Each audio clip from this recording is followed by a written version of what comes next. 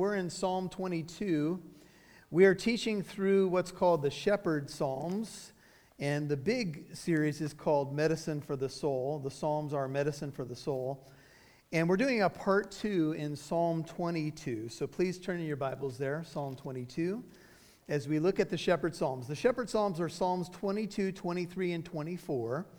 And Psalm 22 is about the Savior and him dying for us. And it's an amazing prophecy about the details of the death of Jesus, his passion, his crucifixion. In Psalm 23, we're going to look at the shepherd. So you've got the Savior in 22, the shepherd in 23, and then the sovereign in 24, or the King of Glory. We'll get to those psalms later. But we're going to move to the second half of Psalm 22. Before we do, let's pray one more time. Father, I do want to thank you for all the youth that are here tonight, the kids that are here tonight, for our faithful youth leaders, for all those who pour into our children, all those who minister in different ministries to make this midweek service happen. Thank you for each one. Thank you for those who have taken time to come out tonight because they're hungry to know you better. They're hungry to see wonderful things from your word. They're hungry to just to be encouraged and to grow closer in their love for you. And I pray tonight that would accomplish just that, Father, that you be glorified, that you'd show us what you want us to see and help us to obey you. In Jesus' name, and all God's people said, amen. Psalm 22 is a psalm of David. You'll notice at the top of your Bible, this we started 2 weeks ago. And it opens with a line that Jesus spoke from the cross. And if you weren't with us last time, the verse to write down is Matthew 27:46. It'll be very familiar to you. Psalm 22 says, my God, verse 1, why have you forsaken me? Now that particular opening line of the psalm is quoted by Jesus while he's on the cross.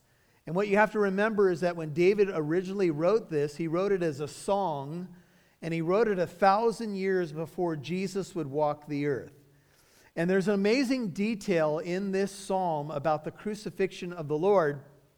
And by the way, this is before crucifixion was invented.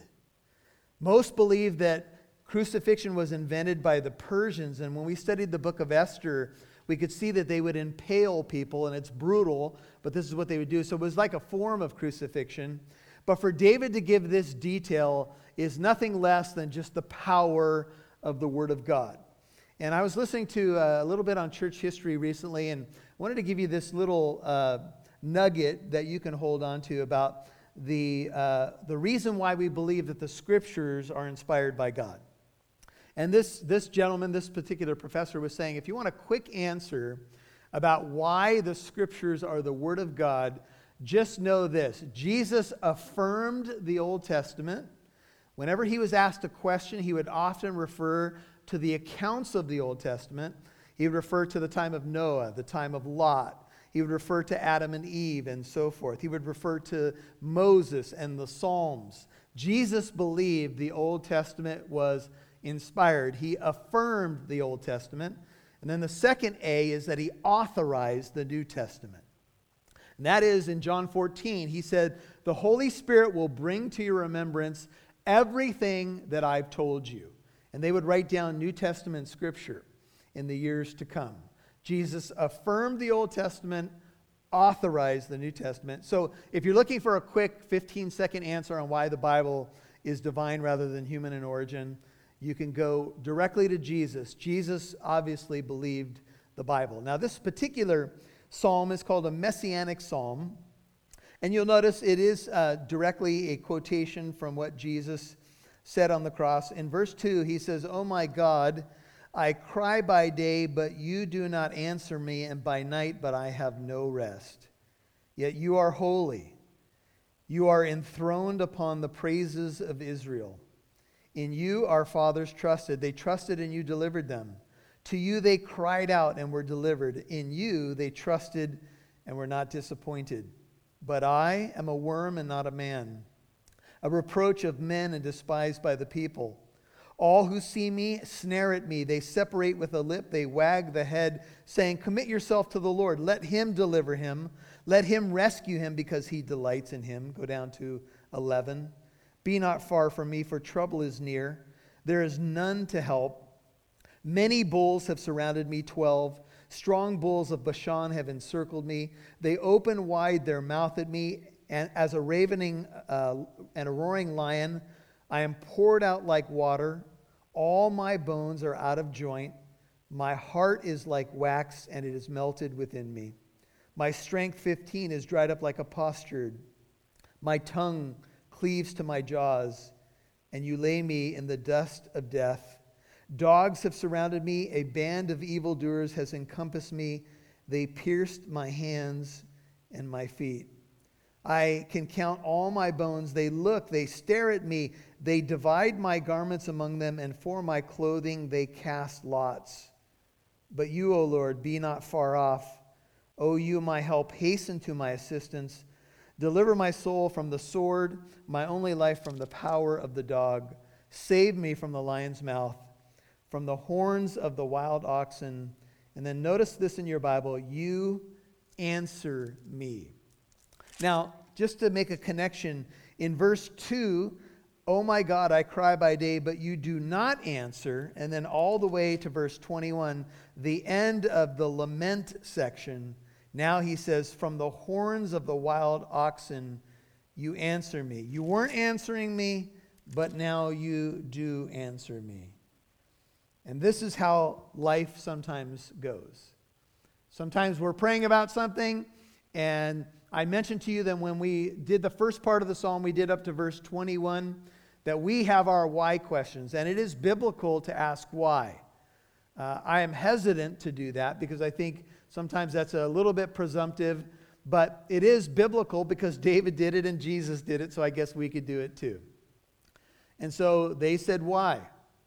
And there's a lot of things going on in our world that really put upon me to ask the question, why? Why, Lord? I don't understand. And I think that that's okay. And I think it's even okay for you to voice that. To say, Lord, I don't understand this, but I'm still going to trust in you. And I want you to notice that the psalmist does do that. The psalmist is saying, even though all of this suffering and difficulty is coming my way and I don't understand, yet I'm still going to place my trust in you. And then the answer comes. And notice in verse 21, he cries, save me from the lion's mouth and from the horns of the wild oxen. These animals are pictures of predators, power in the animal kingdom, kind of unpredictable. The wild oxen here. Horns are a picture of strength. Here it would be dark powers. And right from the midst of the horns of the wild oxen, the psalmist says, you do answer me. Now there's no doubt that the first 21 verses of Psalm 22 are messianic. They're about the Messiah. They're what happened on the cross. And I'm sure you saw that. The piercing of the hands and the feet, the wagging of the head, the making fun of Jesus, the casting of lots and dividing up his garments are all what actually happened during the passion of the Christ. So there's no doubt that this is about the Messiah.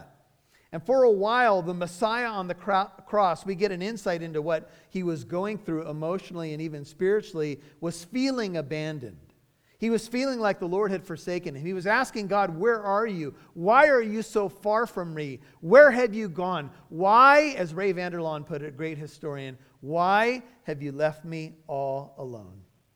I'm surrounded by all this hatred, surrounded by all this evil, surrounded by all this darkness. Where are you? And we've all felt that way. And you may be even feeling that way right now, whatever you may be going through. Certainly the last several months in our own country has made us feel that way. And yet, from the horns of the wild oxen, you do answer me. In other words, the answer eventually came. But I want you to hear this very closely. The answer came, but it did not deliver the Messiah from suffering. And that is an interesting thing. I was actually pondering this earlier today, and I was saying, Lord, in this psalm, finally, David and the greater David says, you did answer me, but this psalm is written with the cross as the backdrop. So in what way did you answer him? because you let him go through that terrible suffering. So how was his prayer answered? But what was his prayer? His prayer was actually, Lord, don't be far from me in what I'm going through. And yeah, there's some deliverance language in there, but essentially what the psalmist is asking for is, Lord, just don't be far from me. Don't forsake me in what I'm going through. And I'll tell you what, as a believer, we can make it through anything if we know the Lord is near. Amen? But answered prayer is not always going to be deliverance from suffering. It wasn't for Jesus, and it may not be for you. Now, that doesn't mean that God won't deliver you sometimes, because he has a track record of doing that as well, right? He can bring deliverance. But in the Garden of Gethsemane, let's just backtrack from the cross for a moment. When Jesus is in the garden, what does he pray? 3 times he falls down on his face and he says, Father, if it's possible, let this cup pass from me. I don't want to drink the cup of your wrath. I don't want to suffer alone. I don't want to be nailed to a cross. I don't want to bear the sins of the world. If there's another way, if it's possible, remove it from me. But we can't stop there. Nevertheless, not my will, but yours be done. That's his Gethsemane moment. And Gethsemane is an interesting word because it actually means the olive press. And the idea is, if you look at an ancient olive press, you can visit Israel and they'll show you an ancient olive press. What they would do is there's a big stone that comes down on the olive and it crushes it and it produces precious olive oil. And Jesus had the Gethsemane come down on him. He was the precious olive, if you will, who was crushed for our iniquities, that the life-giving oil of the Holy Spirit would come to us. Are everybody with me? He was not delivered from his suffering, yet the Lord was with him. Now, the next question that we have to ask is this. So, when we ask why, the answer to the why question in the Messiah's case is evident to us, right? Because the answer is you. Why did God forsake him? So that you wouldn't be forsaken. Why was he crushed? For your iniquities. Why didn't the Father just deliver him in the Garden of Gethsemane and send those legions of angels down to deal with that mob that came to get him and Judas betraying heart and everything else that went with that fateful night? Because God so loved you. Because God wasn't willing that any perish, but all come to repentance. So the Father had to say to the Son, Son, I love you, and I'm not going to abandon you, ultimately, but you are going to suffer for the sin of the world because I don't want people to perish. God the Father so loved you that he gave his only Son. The Father loves you. The Son loves you. That's why he suffers, and he can say, you answered me, and yet he was not delivered from the cross. And I think this is something important for us because we all know the reality of our world is that sometimes we suffer and there are not easy answers and we don't understand why. And maybe we won't know a lot of the answers until we're on the other side. Sometimes we get glimpses of what God is doing and we see we went through something and God had a reason for it, and then we can connect the dots, but not always. I want you to see another psalm just for a second. Psalm 40. Just go to your right for a moment. Psalm 40. The psalmist, again, David, crying to the Lord. And sometimes this is what we have to do. We have to wait patiently. Psalm 40, verse 1. I waited patiently for the Lord, and he inclined to me and heard my cry. He brought me up out of the pit of destruction, out of the miry clay. He set my feet upon a rock, making my footsteps firm. He put a new song in my mouth, a song of praise to our God. Many will see and fear and will trust in the Lord. How blessed is the man who has made the Lord his trust and has not turned to the proud, nor to those who lapse into falsehood. Many, O Lord my God, are the wonders which you have done. Your thoughts toward us, there is none to compare with you. If I would declare and speak of them, they would be too numerous to count. Sacrifice and meal offering, 6 you have not desired. My ears you have opened. Burnt offering and sin offering you have not required. Then I said, notice how this is also about the Messiah. Behold, I come in the scroll of the book. It is written of me. And this particular verse is quoted in the book of Hebrews. And you can probably see it in your margin there. I think it's Hebrews 10, verses 5 through 7.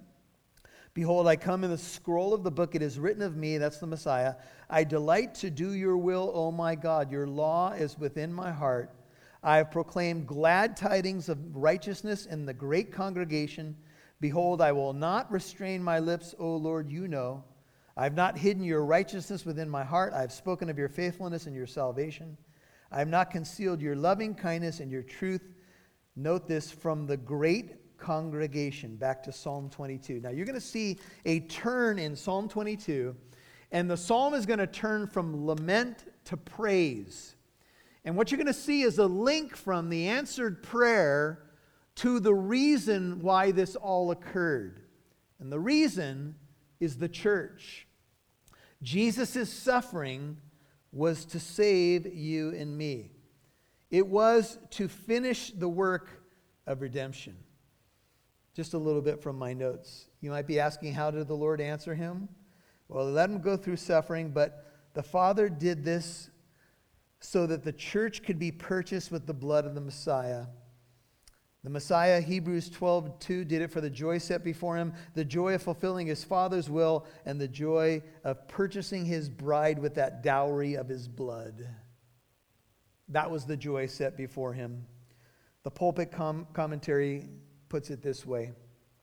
The conviction suddenly comes to the sufferer that he is heard. Still the adversaries are round about him, the dogs, the lions, the strong bulls of Bashan, now showing as ferocious wild cattle, menacing him with their horns. But all the sufferer's feelings are changed. The despondent mood, verses 1 through 21, has passed away. He is not forsaken. He has one to help. In one way or another, he knows himself, he feels himself delivered, and he passes from despair and agony, even while on the cross, into a condition of perfect peace and even exaltation. He passes, in fact, from death to life, from humiliation to glory, and at once he proceeds to show forth his thankfulness by a burst of praise. The last strophe of the psalm, the last verses that we'll look at, is the jubilant song of the Redeemer. Now that his mediatorial work is done and his life of suffering is finished. Father, remove the cup. Son, I can't remove the cup. And then a chapter later, he's able to look at a thief dying next to him and say, truly, truly, I say to you, today you will be with me in paradise. The reason he can say that is because he's suffering for that man's sin. He's dying that that man can be in paradise, even though he's a sinner worthy of dying in the way in which he is. Notice now the turn in the psalm. I will tell, Psalm 22:22, I will tell of thy name to my brethren. In the midst of the assembly, I will praise thee. All of a sudden, this focus now comes on the word brethren. And it is interesting, I looked up the word, and there's a couple times when Jesus uses it. In Matthew 28:10, he says, don't be afraid. Go and take word to my brethren to leave for Galilee. There they shall see me.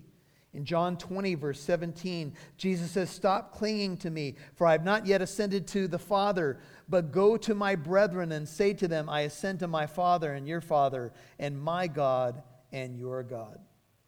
In Psalm 22:22, all of a sudden, the picture switches from the cross to the Savior being in the midst of a company of the redeemed. And he is now giving praise to God. I want you to hold your place in Psalm 22 and turn to the book of Hebrews chapter 2. Take a look, Hebrews chapter 2. The book of Hebrews is a book all about the superiority of Jesus to everything, to the law, to Moses, to Joshua, etc. And now in Hebrews chapter 2, take a look. You'll notice that these verses get quoted. This is Hebrews 2:11. Hebrews 2:11. It says, for both he who sanctifies, Hebrews 2:11, and those who are sanctified are all from one Father. For which reason he is not ashamed to call them brethren, saying, 12, I will proclaim your name to my brethren. There's Psalm 22:22. In the midst of the congregation, I will sing your praise. And then in verse 13 it says, I will put my trust in him. And again, behold, I and the children whom God has given me, the brethren, the disciples, those you have given me, I've lost none except for the one who it was prophesied about, that would be Judas Iscariot. There are scholars that believe that in the midst of heaven one day, we will hear Jesus sing. Isn't that interesting? If you look at Hebrews 2, just for a second again, it says in verse 12, I will proclaim thy name to my brethren in the midst of the congregation. What's your Bible say? I will sing thy praise. And it is interesting, on the night that Jesus was betrayed and he instituted the Last Supper, it says they sang a hymn before they went out and Jesus was betrayed. Jesus was a singer. And the Psalms are songs. And if you could imagine for a second, and going back to Psalm 22, being in heaven one day, being at that great table, whatever it's all going to look like, and having Jesus initiate a song, and you get to sing along, I bet you he has a pretty good singing voice, don't you think? In fact, I would argue that he is the inventor of music, right? That it comes from him. And I'm talking about the right kind of music, but I'm talking about the fact that God is a God of creativity and majesty and beauty. It is amazing to think of this aspect of Jesus singing. Now, the psalm will continue, and I want to just encourage you, if you mark your Bible, mark how many times it says something about praise. I will praise him.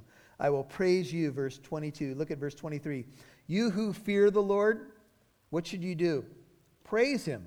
All you descendants of Jacob, glorify him and stand in awe of him, all you descendants of Israel. These are three beautiful responses to who God is and what he's done in Psalm 22. Jesus has died for us, so we should praise him. We should glorify him, verse 23, and we should stand in awe of him. Amen? Stand in awe of him. Psalm 33:8 says, let all the earth fear the Lord. Let all the inhabitants of the world stand in awe of him. And then it says, blessed is the nation whose God is the Lord. Stand in awe of him. See, this is what believers do. We have awe for our God, for his majesty, for his glory, for who he actually is. And though our world has lost that, though there are many who have no fear of the Lord, God's people stand in awe of him. And one of the reasons they stand in awe of him is because of his great love for us. Because this glorious being who spoke the world into existence and holds it together by the word of his power condescended to save the likes of me and you. It's amazing love. And that's one of the reasons we stand in awe of him. Psalm 119, verse 164 says, 7 times a day I praise you because of your righteous ordinances. Psalm 119, 164, stand in awe 7 times a day. I don't know if I've done it 7 times today, but I would encourage you with that verse, man, don't stop praising him. It changes your life. 24, for he has not despised nor abhorred the affliction of the afflicted. Neither has he hidden his face from him, but when he cried for help, he heard. Now, this whole psalm is about the Messiah. So this answers some questions about what happened at the cross. And I'll let you chew on this a little bit, but many of you who have studied what happened at the cross and when the sins of the world were coming upon Jesus, when darkness fell and the earth quaked and it shook and everything, what exactly happened? Did the Father turn his face away? In some way, was the Son, I'll put in quotes, separated from the Father. I don't know how all that would work within the triune nature of God. But what I will say is verse 24 says that God did not despise the affliction of the afflicted. You know, sometimes when we're going through affliction, others can despise us, right? We can look at somebody else's problems, and sometimes, you know, the world can mock afflicted people. And it's a sad reality when that happens, but it does happen. There are people who will mock others who are afflicted. It happened to Job. And if you were with us when we studied the book of Job, we learned that Job is a foreshadowing of a greater Job, the suffering, innocent Messiah. He became a picture of the suffering servant who was innocent but suffered nonetheless. And Job, when he went through his affliction, even his wife said, "Curse God and die." "Thanks, honey. Appreciate it. Can you make me some toast? Don't burn it." You know, that kind of, I mean, come on, right? And to be a crucifixion victim, it was so, just such a thing that was so despised in the Roman world that they didn't even want to discuss the word crucifixion. It was anathema to them. It was disgusting. And here is the God who made the world, God the Son, through whom everything was made, becoming a man, and suffering on the most despised, humiliated place that you could be afflicted was the cross. To suffer in this way. And though he was despised and rejected, the Father did not abhor the affliction of the afflicted, neither did he hide or has he hidden his face from him. So that may answer our question about the dynamics. Again, I'll let you consider that. There's a lot going on at the cross and even in the psalm. But when he cried to him for help, what's your Bible say? He heard. God is described in 2 Corinthians 1, 3, and 4 as the Father of mercies and God of all comfort, who comforts us in all of our affliction so that we can comfort others with the comfort with which we've been comforted by God. When we go through affliction and God ministers to us, now we have a platform for ministry. And I would argue that many of you will find your ultimate place in ministry probably in areas where you've suffered the most, where you can relate to people. You know, sometimes you're talking to someone and maybe they're a brand new Christian and they begin to open their heart to you and they say, "I've been through this," or "I'm going through that." And then you can share your story and say, "Well, let me tell you something. I did this, I went through that, I did this.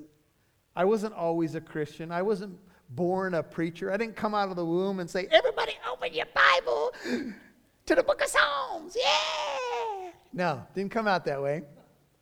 Didn't even roll a pulpit into the living room when my kids were growing up. "All right, line up, open your Bibles." Although we did open our Bibles. Can I get an amen from the background? No? And when you're going through your affliction, God not only doesn't despise you, the Messiah understands. And Hebrews 4 says he empathizes. He sympathizes with our weaknesses because he was in all points tempted like us, yet without sin. So humiliation, affliction, betrayal, unjust suffering, he knows it all. And he will not abhor or reject you when you're at your lowest low.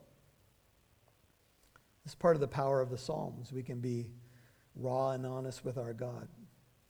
Our God used the affliction of the Messiah to bring healing to all those who will call upon his name. In fact, it says, "By his wounds we are healed."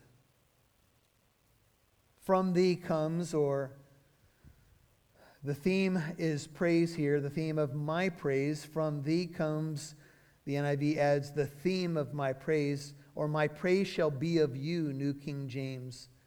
In the great assembly I shall pay my vows before those who fear him, a right response to God's amazing mercies.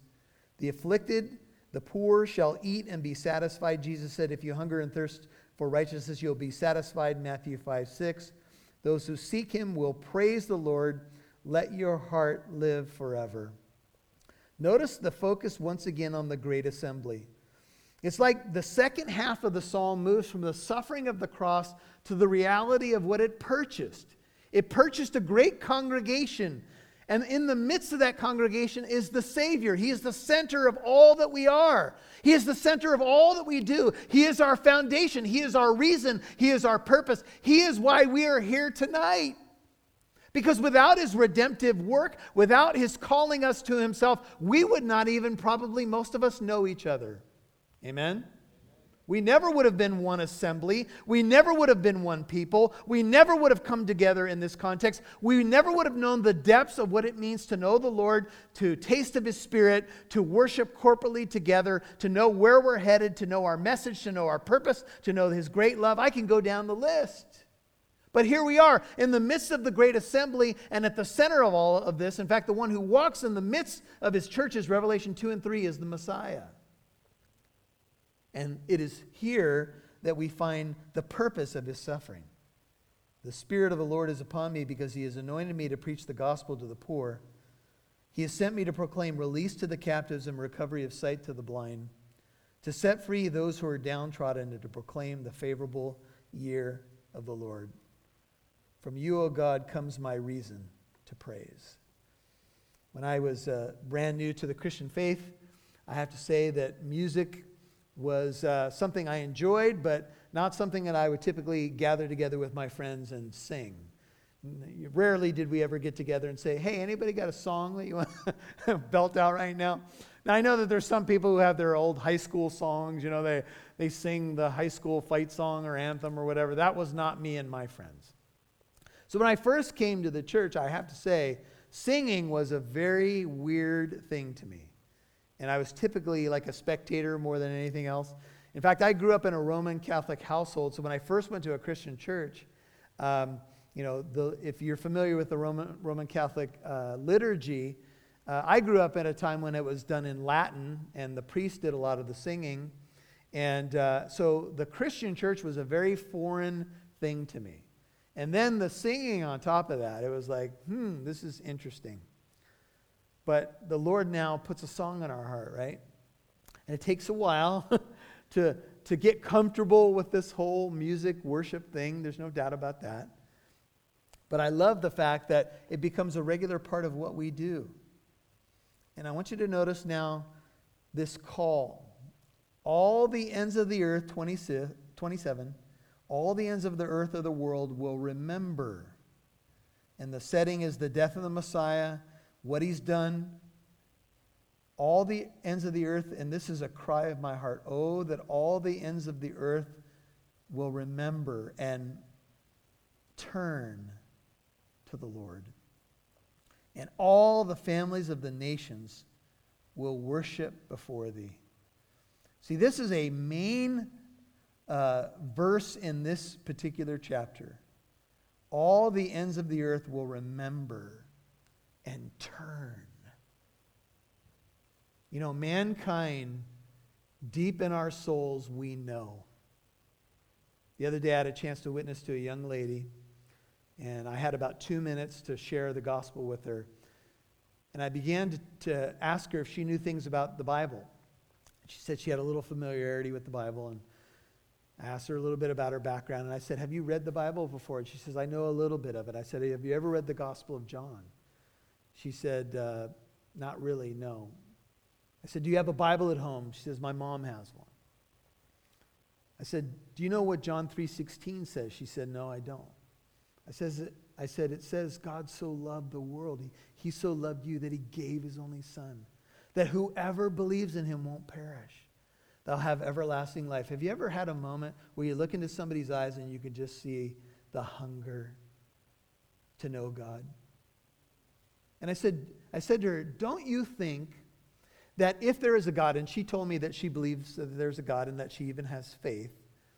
I said, don't you think that if there's a God who made you and who made you in His image, that the most important thing in your life would be to come to know who He is? She said, that makes sense. I said, yes, it makes perfect sense. You were made in His image. He loves you. He has a plan for your life. She actually started writing down the scriptures I was giving her. what is that, John 3:16? And that's the book of John, and told her about the church. And it was just, she had to go. She was working, so it was kind of just a quick moment. But it was enough just to sense it and to know that in every person there is a longing for worship. I was talking to a friend of mine who's a brilliant theologian the other day, and he told me that the occult is on the rise in America, that there is a movement, many young people gravitating towards the supernatural, but not the Christian faith. The occult is on the rise. It's in the backdrop right now because so many other things are going on in our culture, but it's on the rise. Many people gravitating towards the occult, towards dark things, if you will, dark spiritual things. And this man said, and he knows a lot about this, he said, that's happening because deep down man has a sense that there's something beyond him, something transcendent, and he has a sense that he's a worshiper. And he said, and I would argue that if you don't go to the true God of the Bible, you'll probably end up somewhere else that's dark. Even atheism can be dark. And this is a beautiful, powerful verse. All the ends of the earth. Oh, that the whole world would turn. Oh, that the United States of America would turn to the Lord. Oh, that the church would turn back to the Lord. There's a prayer event going on in our country. It's called The Return.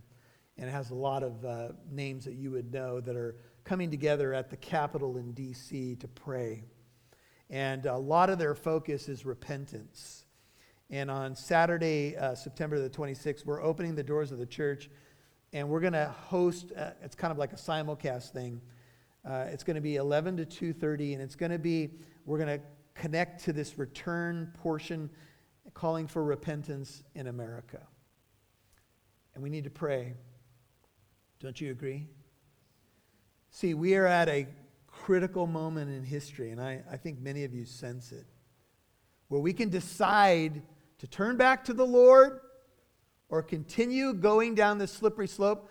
Folks, I got to tell you, I can't believe what is going on in our culture. Every time I turn around, another egregious, ungodly bill has been passed in our state that is almost unimaginable and unthinkable. I don't even know how people are thinking these things up anymore. We are on a slippery slope, and we are asking for God to judge us. And I'll tell you, COVID-19 was a wake-up call, and I pray that your passion for the Lord doesn't wane right now, because we're at a tipping point with that as well. And I believe the enemy is trying to thwart revival by doing some clever things in the church, by causing division in political things and stuff like that. Please, let's be sensitive to how the Holy Spirit might be speaking to us at this hour. This is an amazing time, but it is a very strategic hour. Oh, that we would turn back to the Lord. Because Peter says that judgment begins in the household of God. And it's going to start with us. And he says, if my people who are called by my name will humble themselves and pray, if they will seek my face, if they will turn from their wicked ways, then I will hear from heaven, then I will forgive their sin, then I will heal their land. Yes, that was spoken to ancient Israel, but the principles are still applicable today. God will honor repentance. And I have to look at my own heart and say, oh Lord, help me. Help me to live for you in all those areas that you want my obedience.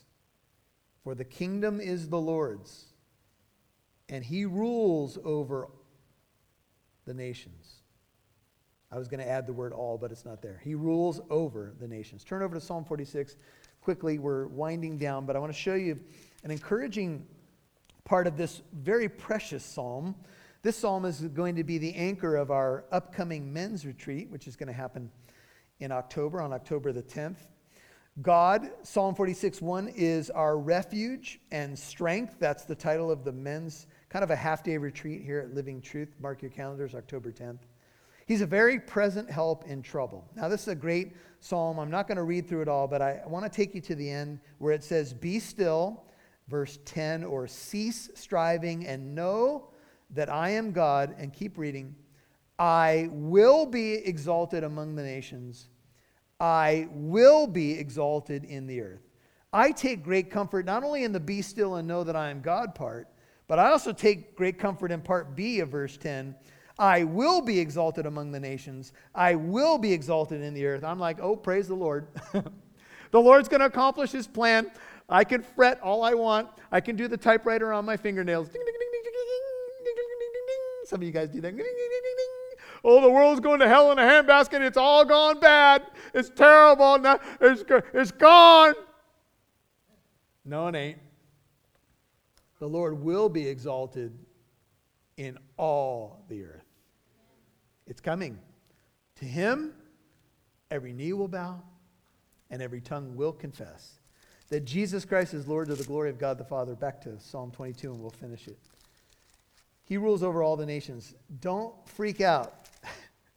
I know there's a lot of stuff to freak out about right now. So many things. But let's keep our eyes where they belong. All the prosperous of the earth, Psalm 22:29, will eat and worship. Another beautiful promise. All those who go down to the dust, a picture of death and decay, will bow before him. That's another way to say Philippians 2:9 through 11. Even he who cannot keep his soul alive. I will bless those who fear the Lord, the small together with the great. May the Lord give you increase. Psalm 115, 13 through 16. You and your children, may you be blessed of the Lord, maker of heaven and earth. The heavens are the heavens of the Lord. The earth he has given to the sons of man. This is a beautiful prayer. It's a prayer for increase. May the Lord give you increase. Psalm 115, 14. You and your children. May he increase your righteousness. May he increase your hunger for the things of God. May he bless you so you can be prosperous in every best sense of that word. So you can give to the kingdom of God. So you can bless other people. I'm not talking about the prosperity doctrine here. I'm talking about that you prosper so that you can be a blessing. You can bless your family. You can bless, obviously, the name of the Lord, but you can also be a blessing to others. Posterity will serve him, and it will be told of the Lord to the coming generation. I want to just park here and just give you a couple thoughts about what's going on in our world right now. See, I'm not fighting just for this time period. I'm fighting for future generations. Should the Lord tarry?